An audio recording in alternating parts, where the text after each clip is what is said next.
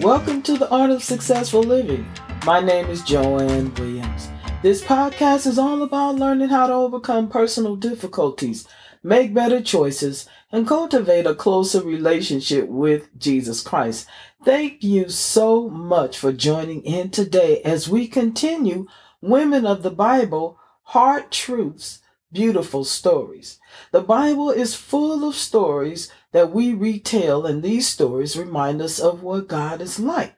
It also reminds us of what God has done in their lives and inspires us as we continue to walk with Christ. This series is intended to help us dig deeper into the stories of biblical women so that we might be challenged, strengthened, and encouraged in our faith. Today we're going to be talking about Hagar.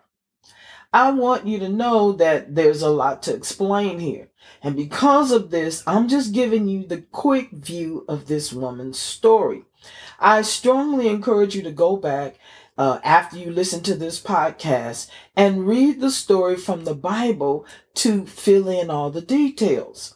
Because I don't have time to go into every single little nuance. And although it's so rich and it's so important for us to have all those little nuances and different little things that the Bible gives us, but I would have to stretch this over 2 or 3 podcast episodes, and I just don't have the time to do that. So we're going to be talking about Hagar, and I'm going to title this A Woman Who Was Homeless, Husbandless, and Helpless.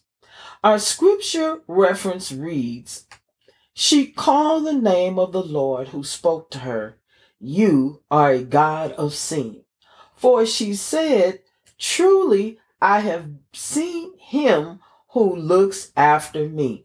And this is coming from Genesis chapter 16, verse 13.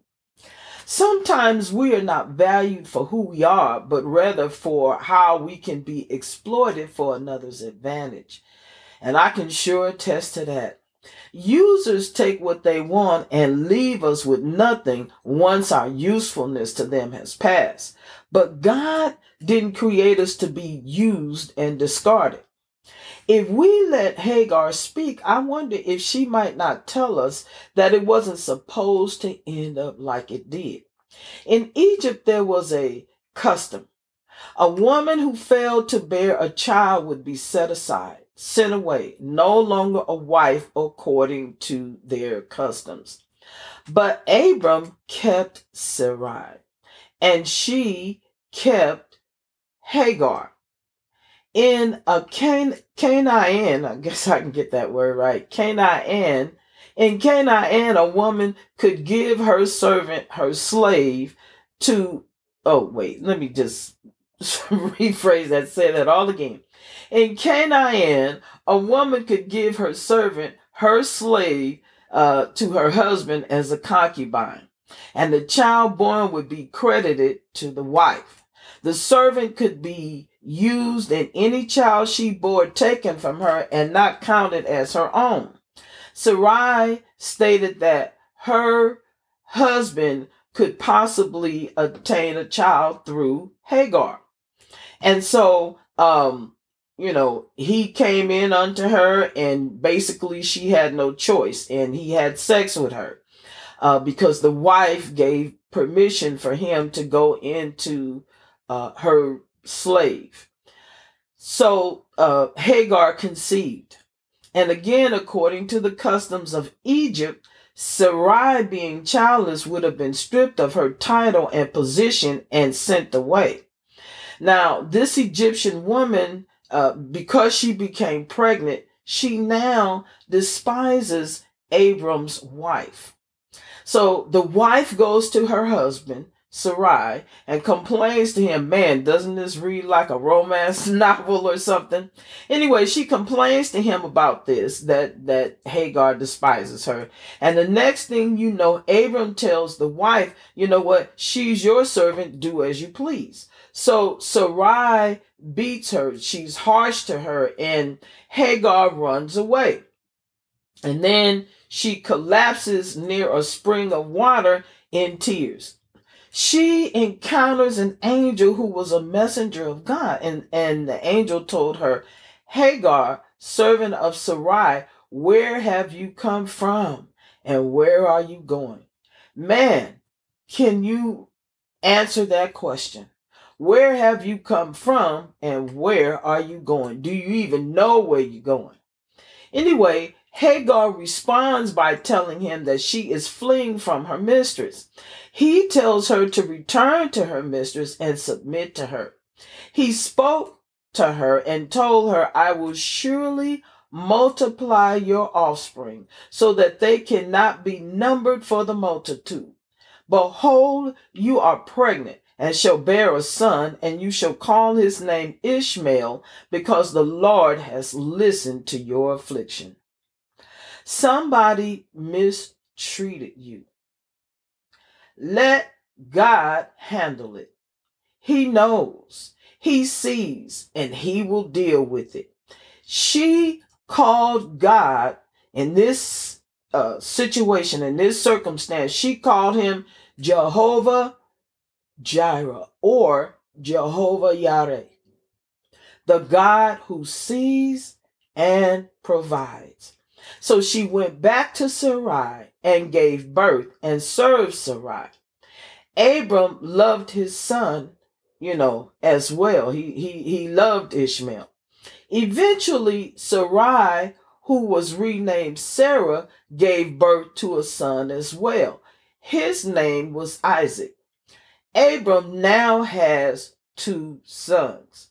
But now Sarai, the wife, tells her husband to cast out the slave woman with her son because he's not going to be heir to Abram's estate, to Abram's position, his title, his wealth, all these things. She says, cast her out. So now this is being done while they are celebrating Isaac being weaned, and he cast out the slave woman and her son. Abram sent them away with nothing but some bread and water. A little bit of bread, a little bit of water. Her and her son wandered in the wilderness of Beersheba until the provisions ran out and both of them were near death. Once again, God intervenes. So glad when he does. So glad he does. So often people, they ignore Hagar's story as if, she was like a footnote in the story of Abraham and Sarah. They talk about how, Abraham and Sarah tried to do things their own way. And then they move on from that and they begin to talk about Abraham and Sarah. And they forget all about Hagar. Hagar was not only used by Abraham and Sarah in an attempt to secure God's promises of a child on their own terms, but she was also used by the Pharaoh who gave her to Sarah in the first place. And the reason why he did that is because Abraham lied, and then when the truth was found out, the Pharaoh sent them away with, all this extra stuff, including a slave, which was Hagar. So she was not only used by Abram and Sarah in an attempt to secure God's promise of a child on their own terms, but she was also used by the Pharaoh who gave her to Sarah, then given to a man sexually to bear a son that would not be her own. They left her homeless, husbandless, and helpless. Yet God transformed her circumstances. She was out there in that wilderness all by herself, about to die. God came on the scene. God transformed her circumstances. God can do the same for us. He can take the worst of what we have suffered, and despite, even if there's bitterness, if there's anger, if there's hurt, humiliation, whatever it is, he can redeem us. Because that's what God does. When others leave us without a place of safety, without a home, just remember, God is with us. Contrary to Sarai's plans and the Canaanite customs, Ishmael was never Sarah's or Sarai's. Every scripture reference indicates Hagar was accepted as his mother despite the prearranged plan. Not only did God make her a mother, he promised her that a nation would come from her. God is the author and the finisher of our faith. He plans, he prepares. Abram did not protect the woman who carried his son. Once pregnant and she ran away, she was uncared for by the father of her child. The father didn't care anything about her or his kid. Abraham, you out. I got a son now. Yet God saw her. He told her, when he told her to go back and submit to Sarah. So the thing is, does that mean that God expects us to return and submit ourselves to the ones who used us? That's the question that we have to explore. We have to answer, not explore. We have to answer. No to the nth degree. We don't have to. He sent Hagar back to save her. Hagar was alone and pregnant. So God sent her back in that situation. But God does not always tell us to go back to the one who has used us. Oftentimes he tells us to get away, or he makes a way of escape.